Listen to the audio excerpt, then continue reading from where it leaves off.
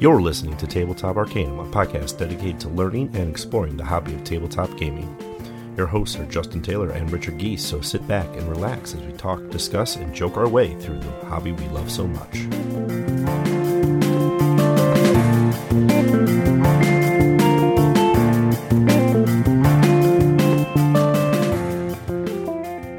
Welcome to Tabletop Arcanum. We're your hosts, Justin and Ricky, and today we're joined by Joshua Allen Deach.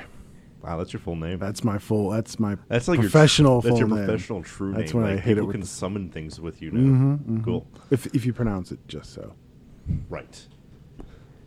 you two go far back. Yeah.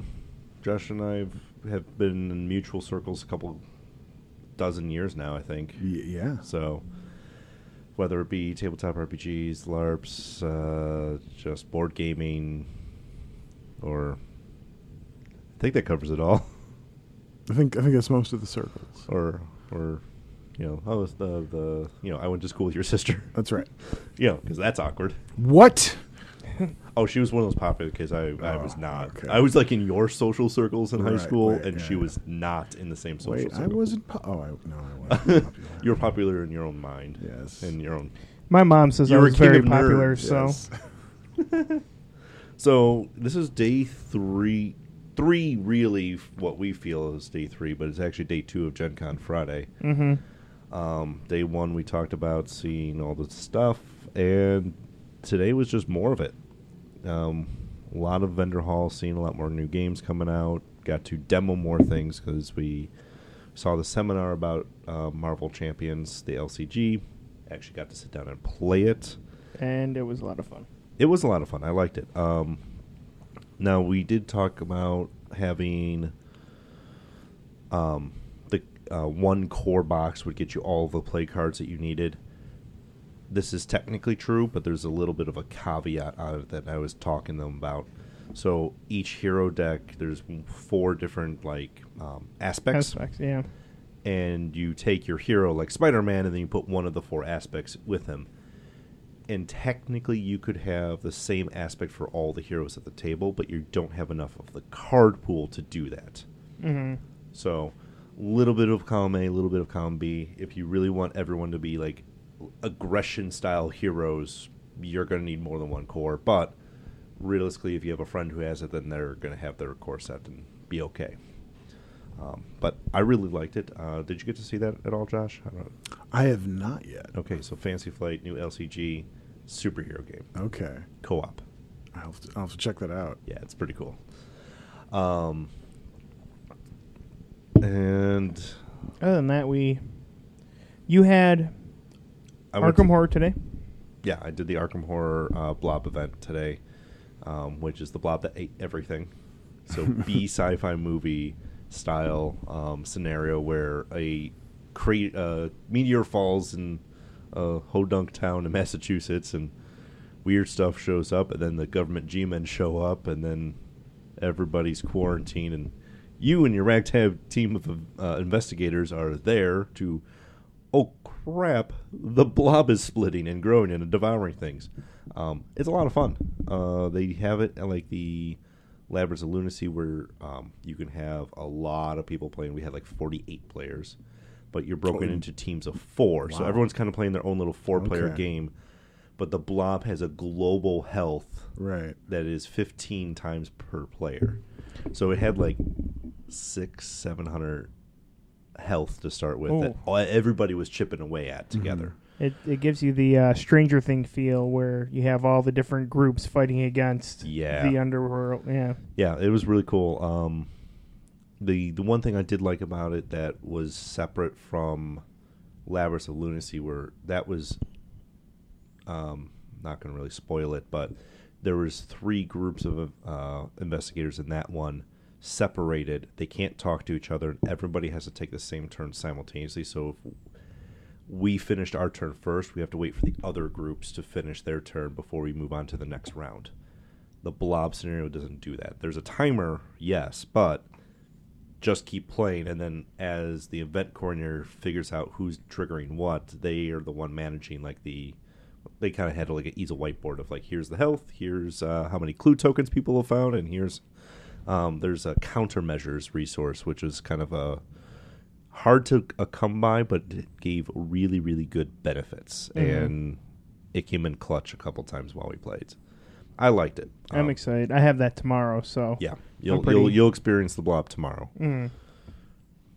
The blob. So that's the biggest things that I kind of saw. We ran through Foodies from CMON, which was like a nice engine building game. There is depth to it, but it isn't like a standard CMOD game where, you're playing for hours. It was a fast, lighter game than that, but not too light. I played through Horrified today. Horrified, how's that? I loved every minute of it. It was pretty great. So what's the synopsis on that one? Because I don't think I've looked into it yet. You are a villager in a town that's being attacked by the old like MGM Universal monsters. Yeah. I saw an ad somewhere in the. So like Wolfman, Dracula, Mummy, Frankenstein. Yeah. Cool. So that was a lot of fun. Me and Tony knocked that out pretty quick. Okay. Quick game, but still a lot of fun.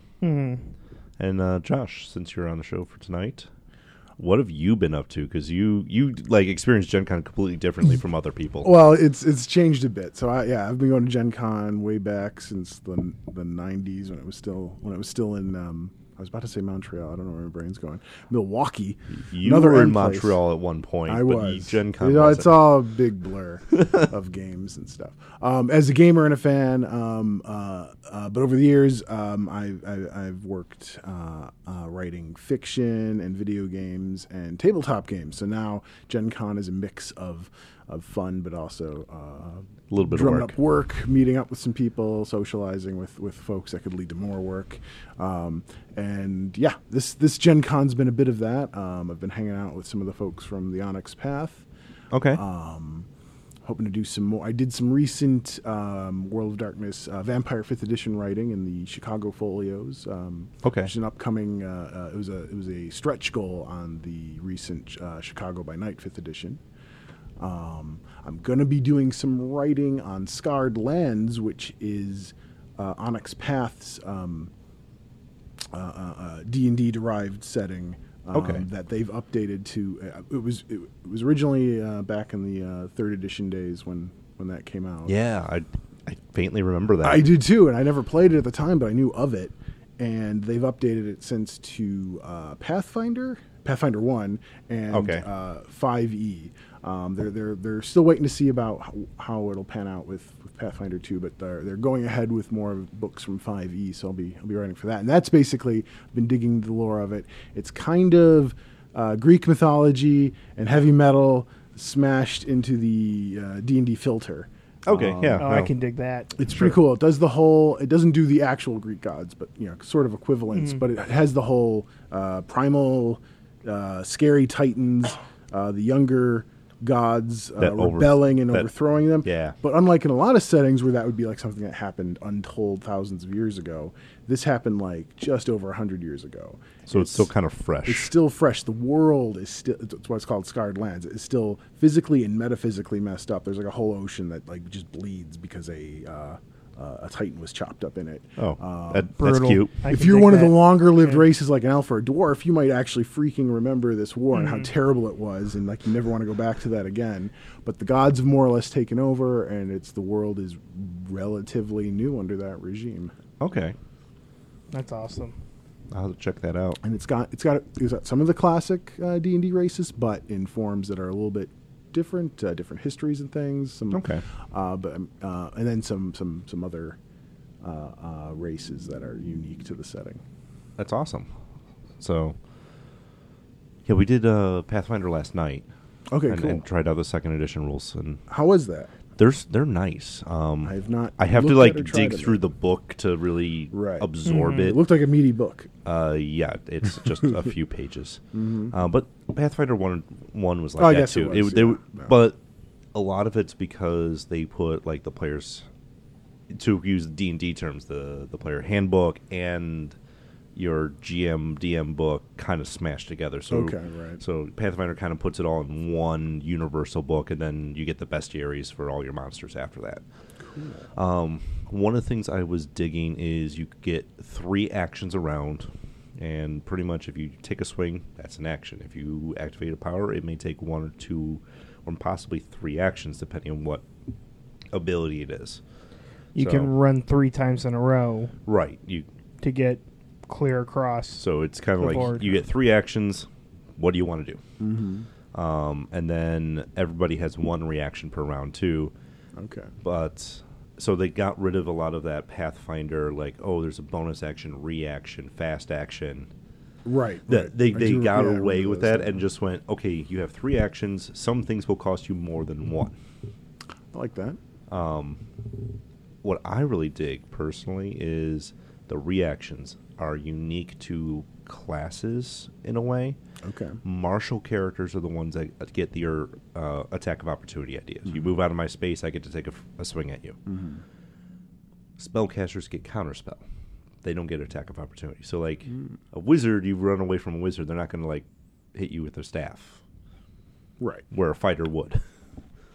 So I kind of dig that they kind of kept the reactions very similar in scope. One of the other things that was interesting was, and I didn't know about this going into it, is the crit success and the crit fail. So you get, let's say the AC is 15. Mm-hmm. You hit on a 15, but if you get, with your roll and modifiers, 10 over that, so 25 in this example, now you've critted. Okay. And you'll do double damage. But on the flip side, if you did 5 or less, you now have a crit fail. Okay. So nat 1, nat 20 don't necessarily are an auto hit or auto fail. They do bump you up or down a tier if it is a nat 1 or nat 20, so that there's that still 5% chance of, like, yes, it's a hit. Even if you add it up, you're not 10 over with a nat 20, it will make it a crit. So typically, yes, it will be a crit, but it's not a guaranteed thing anymore. So it's neat. I think it takes a little bit more crunch, a little bit more math, but Pathfinder's always been in that realm. Compared to like D&D, where they like stripped down the number system and went, add this and this, and you're done. Right. So I like it. I'm definitely picking up some books and digging into them a little bit more. Yeah. So, has there anything been announced or anything that you've seen here that you've been like super jazzed about? I mean, most of the announcements I've seen have been Onyx Path related, but fair enough. But so recently Scion came out, second edition of Scion. Yeah, where you play Children of Gods in a modern world. And I've looked at the books for that, and that's interesting. They've announced some new books coming out for that. One is Masks of the Mythos, where they're going to add a mythos, a Cthulhu mythos pantheon. Not as a hard part of the meta plot, but like a little side edition. You want to add it, you can do this. Right. You want to add it or play just that. I'm excited about that. But you and me go back and Cthulhu, Arkham. And they have another one. I'm blanking on the title, but it's dragons, basically. Right. And that's, I believe you might look like a humanoid person, but I believe you can turn into a bus-sized dragon or something like that. Bus-sized dragon. And they're not the gods or the children of the gods. They're their own kind of separate thing. They've been doing their own thing. If I remember right from the meta plot, like the gods themselves hunted and slew the dragons. I think so. So the dragons and are probably then not. These are the ones that like got away or came back or something. Something. I don't know all the details. I don't know if you're like descendants of those dragons or if you're like a mixed human something, if it's in your blood, but they've survived in some way. My great pappy was a dragon. Right. But yeah, I'm trying to think what other. Yeah, Scion for like, it came out a long time ago. The first edition. And I don't remember where the timing was, but like then the Percy Jackson books and movies kind of came out, and that was like, this is Scion in like a teen format, right. Harry Potter so it's Scion. very much like whenever I describe Scion, like think Percy Jackson, but now modern and like more mature. One thing that's changed in the second edition that's big, besides the system's completely overhauled. They made a whole new system called the Story Path system that is going forward for a bunch of their games, and it's a very versatile system because it has this scale system, which isn't just size, it power, speed, whatever, that makes the system easy to go from human to god, from a beer can to a building. It covers all these things, because Scion covers a wide power range depending on what stage of the game you're playing. But besides the rules, a big change in the Scion setting itself is that it has a setting. And the other one, it was just kind of, there's gods, but it's our world. And I think they were just banking on the old, kind of World of Darkness classic. Not that it took place in the World of Darkness, but just the idea that you have there's magical things, but they're kind of in the shadows. But they're in the shadows. People don't really know. In Science Second Edition, people do know. The religion, these dead religions never died. So you're in America, you're walking down the street, you have roughly the same history that got you to this point, but instead of seeing 3 Christian churches, you might see a Christian church, Church of Odin, Church of Dionysus. Right. And it's not like everyone just sees the gods all the time. You might never see one, but you maybe know someone who knows someone who knows someone. And at first it seems like, well, would the world be even recognizable? Would it just be such a huge twist in history? But not that much. Like, I can think of family members who have told me, like, this miracle happened to this person that they knew, based on one particular religion. I mean, this is just kind of mixing that up a little bit higher. And the people kind of, they know these, or they kind of know. Some of them might still kind of disbelieve or be like, I don't know about that. But, like, it's like, oh, yeah, okay, Odin's real. And, the troll's dead, but I got to go back to work tomorrow. The mundane world kind of just sucks you back in. It's like, I know that stuff, but what's it going to do for me? But that's a big so when you're a Scion and you're doing stuff, you're getting famous. You might be on social media. It's what you do kind of echoes in that world, and it's not hidden like World of Darkness, which is nice. Which is an interesting change. That kind of gives it that it brings you back. It almost feels like it's reality where you have that that connection to our worlds as it is right now. Right. Yeah. I can really dig that. Yeah. Mm-hmm. And I'm not even writing on Scion, but right. This is just a fun one to talk about. The beauty of Scion is that all your mythology books on your bookshelf become source books and it's a great game to get people into. I think it would be a really good game to Twitch, to broadcast, because someone might be interested in Twitch in seeing a game on Twitch or something like that, but going like, oh, I don't know that world, I don't know what's going on. But everyone knows a little bit of mythology, and it's set in the modern world, so the point of entry is pretty easy. Right. But also for players, like, oh, I don't know that pantheon. Oh, but I know a little bit of Norse. Right. Everybody at some point has gone through schooling and knows at least the baseline Greek gods. Yeah, someone's going to know some Greek gods at the very least in there. And with the success of like the Marvel Cinematic Universe, right? Some of the like Norse gods are kind of being like, yeah, Thor, Loki, I'll be a child of Thor, Odin, I'll be a child of Loki, you get a couple of those out there, but then the Kemetic Egyptian gods, maybe not so much. Yeah.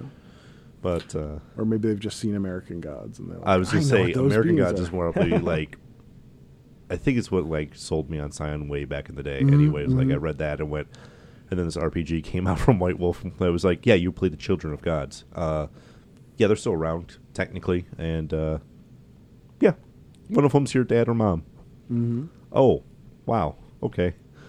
Let's go on a crazy road trip. So, that's awesome. I'm really glad. Yeah, I'm itching to play some. I've seen so many games. I've walked. I've That's done the one through of pretty much I think every aisle in the dealer's room, and I'm just That's always the problem, inundated. isn't it? Like, ooh, that's really cool. And then you turn around, ooh, that's really shiny. You can easily have decision paralysis, just like. Yeah, I've made it halfway through the dealer's room so far, and it's one of those you keep walking and then you just get so enveloped in something real quick. I went by the.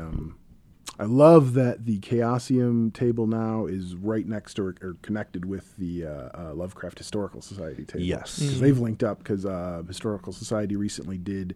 They have their I think it's Dark Adventure Radio. They do radio plays of Lovecraft stuff and some other stuff. I believe you're right. Yeah. I've listened to The Color from Out of Space from them. It was really good. But they recently did with licensed with Chaosium because it's Chaosium's The Masks of Nyarlathotep as a radio play. But did they? But then they also made this big box of props you can buy because they make awesome props. Like you can buy. They made. I don't know how much it is, but someday I want it. They made a version of Call of Cthulhu. So Call of Cthulhu is a nested story where it's written as if you just opened up a box and there's this guy's ramblings and then the things he found from someone and the things that person found from someone, and it's all in this box. They have a setup where you buy it and it's all those. It's just the box. It's just the box. That's the story. That's so cool. And as a GM, you just drop that in front of your players. I think it was really expensive, but it has all kinds of props and things. So they make awesome stuff like that. But they made a prop box for Masks of Nyarlathotep. I've never actually played that really famous campaign. Right. I haven't played it. I haven't run it. Now I think someday I want to run it, and I want to run it with the box of props. Yeah, there's a handful of episodes back we talked to Clovis from Studio Gate, who did Shadows of Esteren, and just came out with Fate Forge. Okay. And just talking with him, he was like, "Yeah, we play a lot of Call of Cthulhu, and we're running through Masks." I'm like, I'm really jealous because it's one of those. When you get outside the D&D trope, like classic dungeons, that's like I want to say one of the next ones you encounter. It is. It's also an excellent con game because it plays well as a one shot because the whole game set up to where like, well, I maybe don't get so attached to this character. So people play more daringly, right? And aren't disappointed if their character goes insane or dies by the time this one shot ends. So it makes for good con play. I played a good one last year. That was a lot of fun. I can definitely see that because like Call of Cthulhu is like you might want to think good job, you finished your first character. Right. Start thinking about your next character because we don't know when this one's how long this one's going to run. I think people accept some people are like I don't want to play pre-gen characters, which make a con game more feasible easy because you can just pass them out, and start playing instead of going through the creation process, which could take a whole session. But I think because Call of Cthulhu doesn't have any wacky powers or this or that. It's you're playing relatively mundane guys. So if you get this mundane person versus that mundane person, you're not necessarily all bummed out. You're like, I'll play that. This guy was a soldier, so he knows firearms. This person's a librarian. Yep. He knows books. And it's easy to get into in that way because it's not like, what does this power do? It's just like, well, I know I can lift a gun and shoot it, and if someone needs to tell me the specifics on that, but otherwise, exactly. I'll die. I really like a lot of companies. I actually picked up the Cyberpunk Red Jumpstart box. I've been seeing the Cyberpunk stuff all over it. Yeah. I've never played that. I've been curious. It's gorgeous. That's what got me into tabletop games. So to see all this coming out, I'm pretty hyped about it. Yeah. Yeah. What are our tabletop origin stories?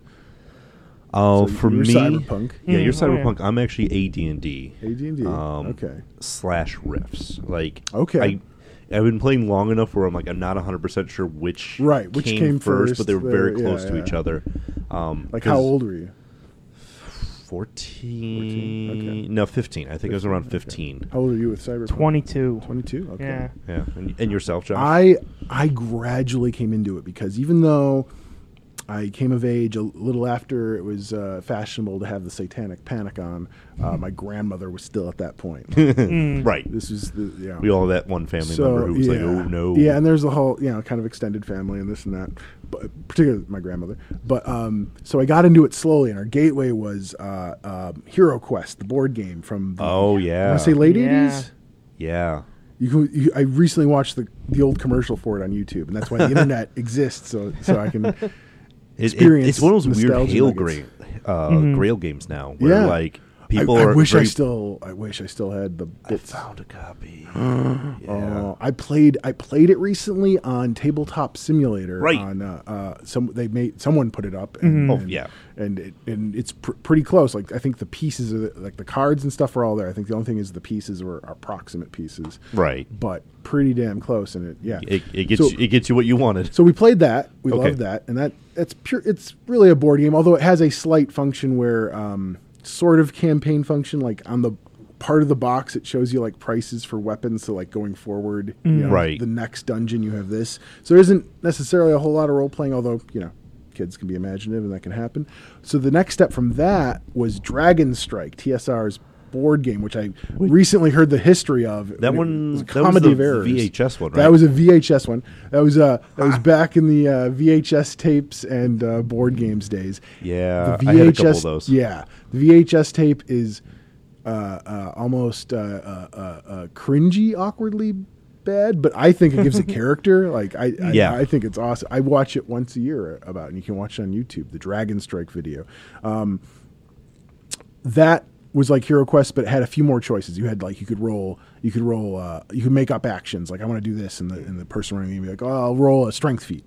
And you could do that. So you got a little bit more. And from there, basic D&D. I saved up money. We got my dad to drive us to Toys R Us. I bought I think it was a black box at the time was the basic D&D from like 92, 93 maybe. My dad saw what we had, and he was just like, oh, your grandmother's going to be so pissed. And from there, we went from there. And my grandmother did eventually, someone ratted me out, sit me down for the Dungeons and Dragons talk about how it was the devil and this and that. And luckily, I didn't listen. And what's really funny is, like, the three of us have just enough age disparity between each other that was a thing for you. I never got that because my parents were like, "Oh, sure, that's what you want to do. Go for it." Right. Yeah, and my parents weren't even like that concerned. I think, and I don't even think my grandmother knew what I was doing. Right. And she lived with us. As you know, she knew what we were doing, and like we would be in the basement playing D&D, and she would cook for us and bring us snacks. Like it was. I think we got spoiled, to be perfectly honest. Yeah, I think so. I got the talk. You got the talk. I got catering. Basic D&D led into D&D Second Ed, which led into Shadowrun, which led into World of Darkness and Call of Cthulhu, and then everything. I got a really funny story about Vampire Masquerade about that. I actually had I met specific friends because I was in like high school science class with Vampires and the Masquerade because I saw it and like, oh, that's really cool because my mom was big on Anne Rice, so I kind of influentially got sucked into vampires are cool. And I still think they are. No lies there. So I was reading and like the kid behind me is like, who was an Anne Rice fan, was like, oh, what's that? So we got to talking and then we got to playing and then now we'll play World of Darkness. I have very, very fond memories of early Masquerade stuff. Was more on Masquerade, not so much on Werewolf or a Mage. Yeah, I played a little bit of it, but I think the only Mage I've actually played was at a LARP. I played a one-time Mage at a LARP. Yeah, I don't think I actually played Ascension. I have some of the books. I read it. I've got the books, yeah. But there's a bunch I did play some Awakening when they did the New World of Darkness reset. I did play some of that. Now the Chronicles of Darkness. Right. I'm still trying to figure out what names are. Right. So the World of Darkness they ended with a sort of Armageddon-ish thing in the early 2000s, I think. Yeah, it was. Let me think. Where was I? Because I was working in a game shop at that point. That was right around like 2002 or between 2002 and 2004, I want to say. Okay. Because I was like just out of high school, still kind of college. They ended the like. All the books were like, the end of the world's coming, the end of the world's coming, and the end of the world's coming. And also Time of Judgment. And then it was like, yeah, we're just going to end the world. And everyone's like, what? And then they made the New World of Darkness, which was kind of a reboot, similar things. Got rid of a lot of the meta plot and just kind of... made their own new plots, but with some similarities. But the old World of Darkness is coming back with new additions. So to try and curb the confusion, it's not that those others are rebranded as Chronicles of Darkness, all of which are reaching their second editions slowly but surely. And I really like the second editions. I'm biased. I wrote on the Vampire the Requiem second edition, but I really like that because the developer Rose Bailey had a really cool specific vision, and it was different. It was more different than Masquerade. By second edition, they were like, we don't have to make this so close to that. Right. So there's a bit more distance. So that's actually one of the things that turned me off on Requiem when it first came out was... Too close. Too many recycled names that were either pretty much what you thought they were or not what they were at all, and then now you're really confused about what's what. Right. Now some of those names are still there, but they took things and they made it different. Now it's interesting with 5th edition Vampire the Requiem 2nd edition kind of became like a testing ground for some systems, I think, because Vampire the Masquerade 5th edition, which came out recently, borrows some of those mechanics. Yes. And it makes I think a nice mix of those mechanics with the Masquerade ones. We played that last year at Gen Con, and that was a blast. That was a lot of fun. I came away just loving some of the fresher that was mechanics. A lot of fun. Yeah. I was bummed because you went down there with us, but unfortunately we just got separated long enough for them to sit someone else down with us. Now, luckily I had played earlier, so I played the same adventure, not the same session, but and then of course we compared notes afterwards and went, what'd you guys do here? Right. Like, that's how we handled that. What everyone did, and seeing those systems because it takes it I guess the kind of the newer game developer strategy of having not just systems that work, but systems that are specific to the mood or whatever the themes that you're invoking. So there's like a hunger system where before you might just role play that you're hungry. It's ever present in the dice, and it's really reminding you that at all times, even when you're pretty well fed, there's always a chance that the snap. And it made some scenes really dynamic because it could go south really quick with a vampire getting upset and going berserk. I've seen it done a couple different ways. One of the systems. Have you played the Genesis system from Fantasy Flight or the Fantasy Flight Star Wars edition? I haven't. Okay, so I've heard of it. They have a really cool dice system in there where like you get positive dice for your attributes, your skills, or whatever you're trying to do, and then the GM will give you other dice that you roll all in one giant pool. Okay. The bad dice or challenge dice will cancel out successes on your good dice, and you kind of like you throw it all down, then you kind of like divide and conquer. Like, okay, this cancels that, and then what do you have left? And that's what gets narrated as your. Did you succeed? Did you not succeed? And then also to the next level, did you get an advantage or kind of disadvantage from it? Because you can succeed, but then succeed at a cost. Like you're trying. I think I used the example. You're trying to like hack open a door. You can succeed at a door, but then maybe trip security alarms that you didn't know were there, or like it made a lot so stormtroopers are now alerted. Like, what the heck's going on? As like a DM or GM, it makes it being very semantic, like almost second nature, because it tells you like, no, they did good, but they did bad good, if you know what I mean. So you're like, okay. That's going to come back. Yeah, so that's cool. They piloted that with the Star Wars franchise, and then they made the Genesis system, which is a very generic, open, like, what do you want to play? That's fantasy world, sci-fi. Which is a little like that hunger system that they've added in 5th edition, where the hungrier you get, the more of these red dice you roll, because those are your hunger dice. Right, your dice start swapping out. Your dice pool is just as big, but you have a much easier chance of if those red dice, like I believe if they crit or whatever, you get a success, but it's a messy success. Like, I intimidated that guy, but I ripped his, half his face off. Yeah, I punched him, and then his skull caved in. Yeah. I scaled the wall, but it looked like a lizard ran up that wall and someone saw me, whatever. Yeah, I know. I'm liking a lot of the new innovations that are coming out. Because I like what they did with the meta plot. Actually, I don't always like meta plot developments. I feel like there's a meta plot that's there, but it's in the background and it's easily forgotten. Yeah, because the game is it goes back to street level. Right. Much more like 1st or 2nd edition. Not with this haunting politics. stuff in the background, yeah. The meta plot part for like 5th edition Vampire, I would say they needed to do something if they wanted to set it in the modern world to like, yes, it's the same World of Darkness, yes, it's still Masquerade, but it's been 20 years. We got to kind of catch up what in modern technologies impacted what. So the end of the world didn't happen, although some of that kind of Gehenna is what it's called in the vampire mythology. But there was a sort of soft Gehenna, and they go into interesting ideas of like stuff happened. Yeah, cycles of ends and things happening and things like that. And actually, a really good handoff book. And again, I'm biased because I wrote a chapter in it. I'm sure you is the Beckett's Jihad Diary, which was originally when it was started was a V20. That was the Vampire 20th edition, which was not a new edition, or not a new edition in the sense that it overhauled rules. It just cleaned up some rules, and it was omnibus edition. It just threw everything in there, but didn't change because it was kind of a nostalgia edition,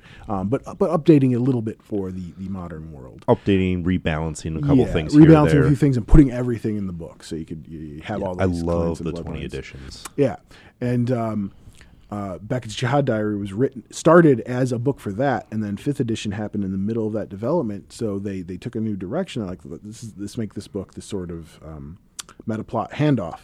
So, right. The bridge. Yeah, and there's interesting ways that they bridge some of the stuff. You see hints of the things that are going to start happening in V5 in Beckett's Jihad Diary, and it's a big, pretty book. I was going to say, the physical book is very pretty. Yeah, the Prestige like leather edition one, which is expensive, heavy book. Although I believe Onyx Path doesn't have a booth this year, but they have their distributing partners. I think it's some Indie Something Press. One of those has a bunch of those prestige editions, including Dark Ages 20th, Beckett's Jihad Diary, and a few others for 50% off, I believe, right now. Oh, wow. So what you're saying is I'm going to find you, Josh, tomorrow, and you're going to show me where that is, and I'm going to make some poor life decisions. Yep. I don't know if it's a poor life decision. It's life decisions. It's a book you could murder someone with if you had to. Well, that just sounds like home defense. So I'm pretty sure your wife will understand. I'm investing in my family's safety. Yeah. That's how I'm going to sell this one. So that's awesome. So tomorrow's plan, Ricky, you've got the Blob. I'm really just going to be wandering around. Blob, and then we're hoping to hit the Lucas Oil Stadium. Yes, we got the Game Pass to go to the game library in Lucas Oil Stadium and play games on the field, which... that's a thing. That's cool. Yeah, that's a cool use of the field. They cover up the field, and they literally roll the library out on it, and you just go out there, and the tables everywhere, and you check out a game. Yeah. That's awesome, playing the game on a field. You get to feel all... I kind of want to see if I can find like a game like Techno Bowl or something like that. Play like a We should find some sort of like football RPG. Yeah. Yeah. Well, Blood Bowl. We can at least try to figure out. Blood Bowl. That would be the ultimate place. That to would play be Blood amazing. Bowl. Right. So that I think that's going to be on our record. I know our buddy Tony was talking about trying to find and get a session in on the BattleTech pods, because that's always fun. Jumping into a pod and control a 70-ton mech. Nice. Josh, what do you got? Possibly going to do True Dungeon for the first time tomorrow night. Okay. If I got some people that might have some extra tickets. Yeah. I've not heard back yet, but I might be doing that. I'm going to a live play that a fellow person who's going to be writing on the Scarred Lands. I got to meet some lovely people that way the last few nights, and she's going to be DMing a game at 3 p.m. I don't remember what the event was called. Okay. But it's a D&D.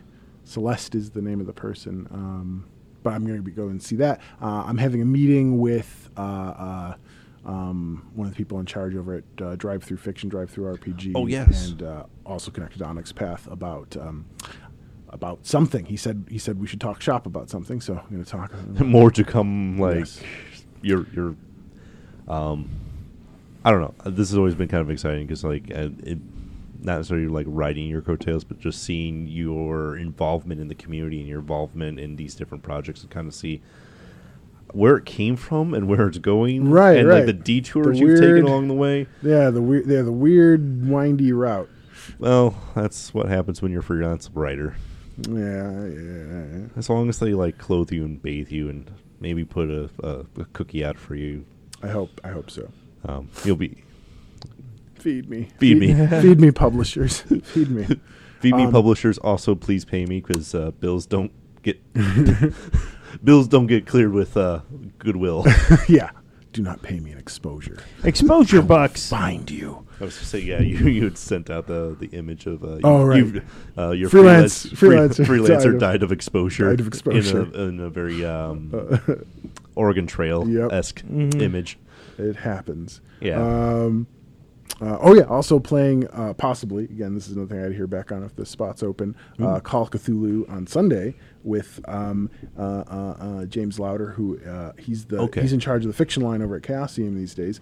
He's the guy that was my editor on my first novel that kind of got me started game writing with White Wolf / Onyx Path. Right. Strangeness in the Proportion. I was going to say, yeah, please plug, because... Now available on Amazon on Kindle. Ooh. And Barnes & Noble on the Nook. I was blanking on the device. Ironically, I worked at a Barnes & Noble when Nook launched.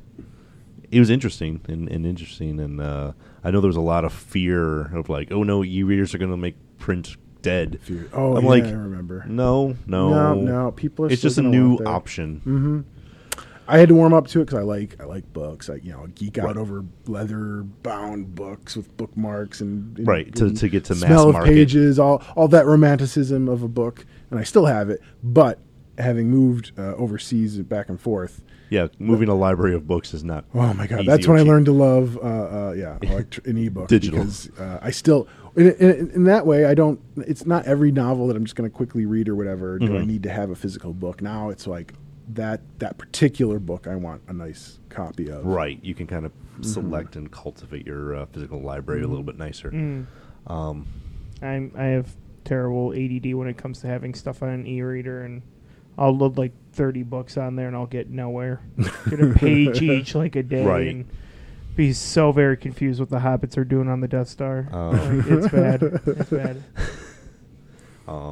Honestly, I was very much like, I didn't like digital books. I like tabletop RPGs. Like, no, I don't want a digital book by me. And then the Control F feature came on to me, and I'm like, oh, I need to learn about grappling. Control F grapple. Right, that is handy. Though I do kind of have one of those memories of like, I know where that is in the book, and flip. I'm there. Certain books I do, yeah. And like, I got really good at if I was at a regular in a system, I would definitely. I've gotten that way with fifth ed D&D, the player's handbook. I can pretty much go. And though I run games, I'm still lost in most of the DMG in that. But yeah, well, it's made kind of that way, and I think the creators would called it like an old grandmother's like meandering tale, or no, like attic of stuff. Oh. You'll pull out this drawer and find there's lots of awesome stuff, and he's like, but it is like a treasure box of right, exactly. Because they remind people because they'll often get asked, "Hey, could you guys make rules for this?" And like, it exists in the DMG on this page where you wouldn't think to find it because we just kind of put it there because that's where it was. Yeah, I always second guess. Like I'm like, I must be in the right place. No. Then 15 minutes later, you're still staring at me, Justin, as if I'm committed some sort of sin. Yeah, probably. Yeah. Then you're Googling to find something in a book that you're holding in your hand. Yeah, that doesn't feel good. So, that's Gen Con Friday, day 2. Day 2. We got Saturday and Sunday left to go. A lot of fun stuff still left to add. So, let's have a good con. And we'll be recording again tomorrow with Ricky and Tony's Blob experience. Yes, sir. So, until next time, enjoy, and thanks for coming out, Josh. Yeah, we really appreciate it. My pleasure. So, talk to you tomorrow.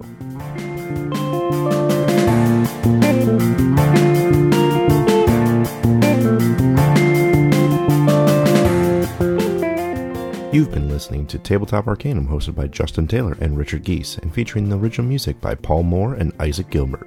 You can follow us on most social media platforms. Please don't forget to like, subscribe, and leave us a review on whatever platform you listen to podcasts. As always, thanks for listening.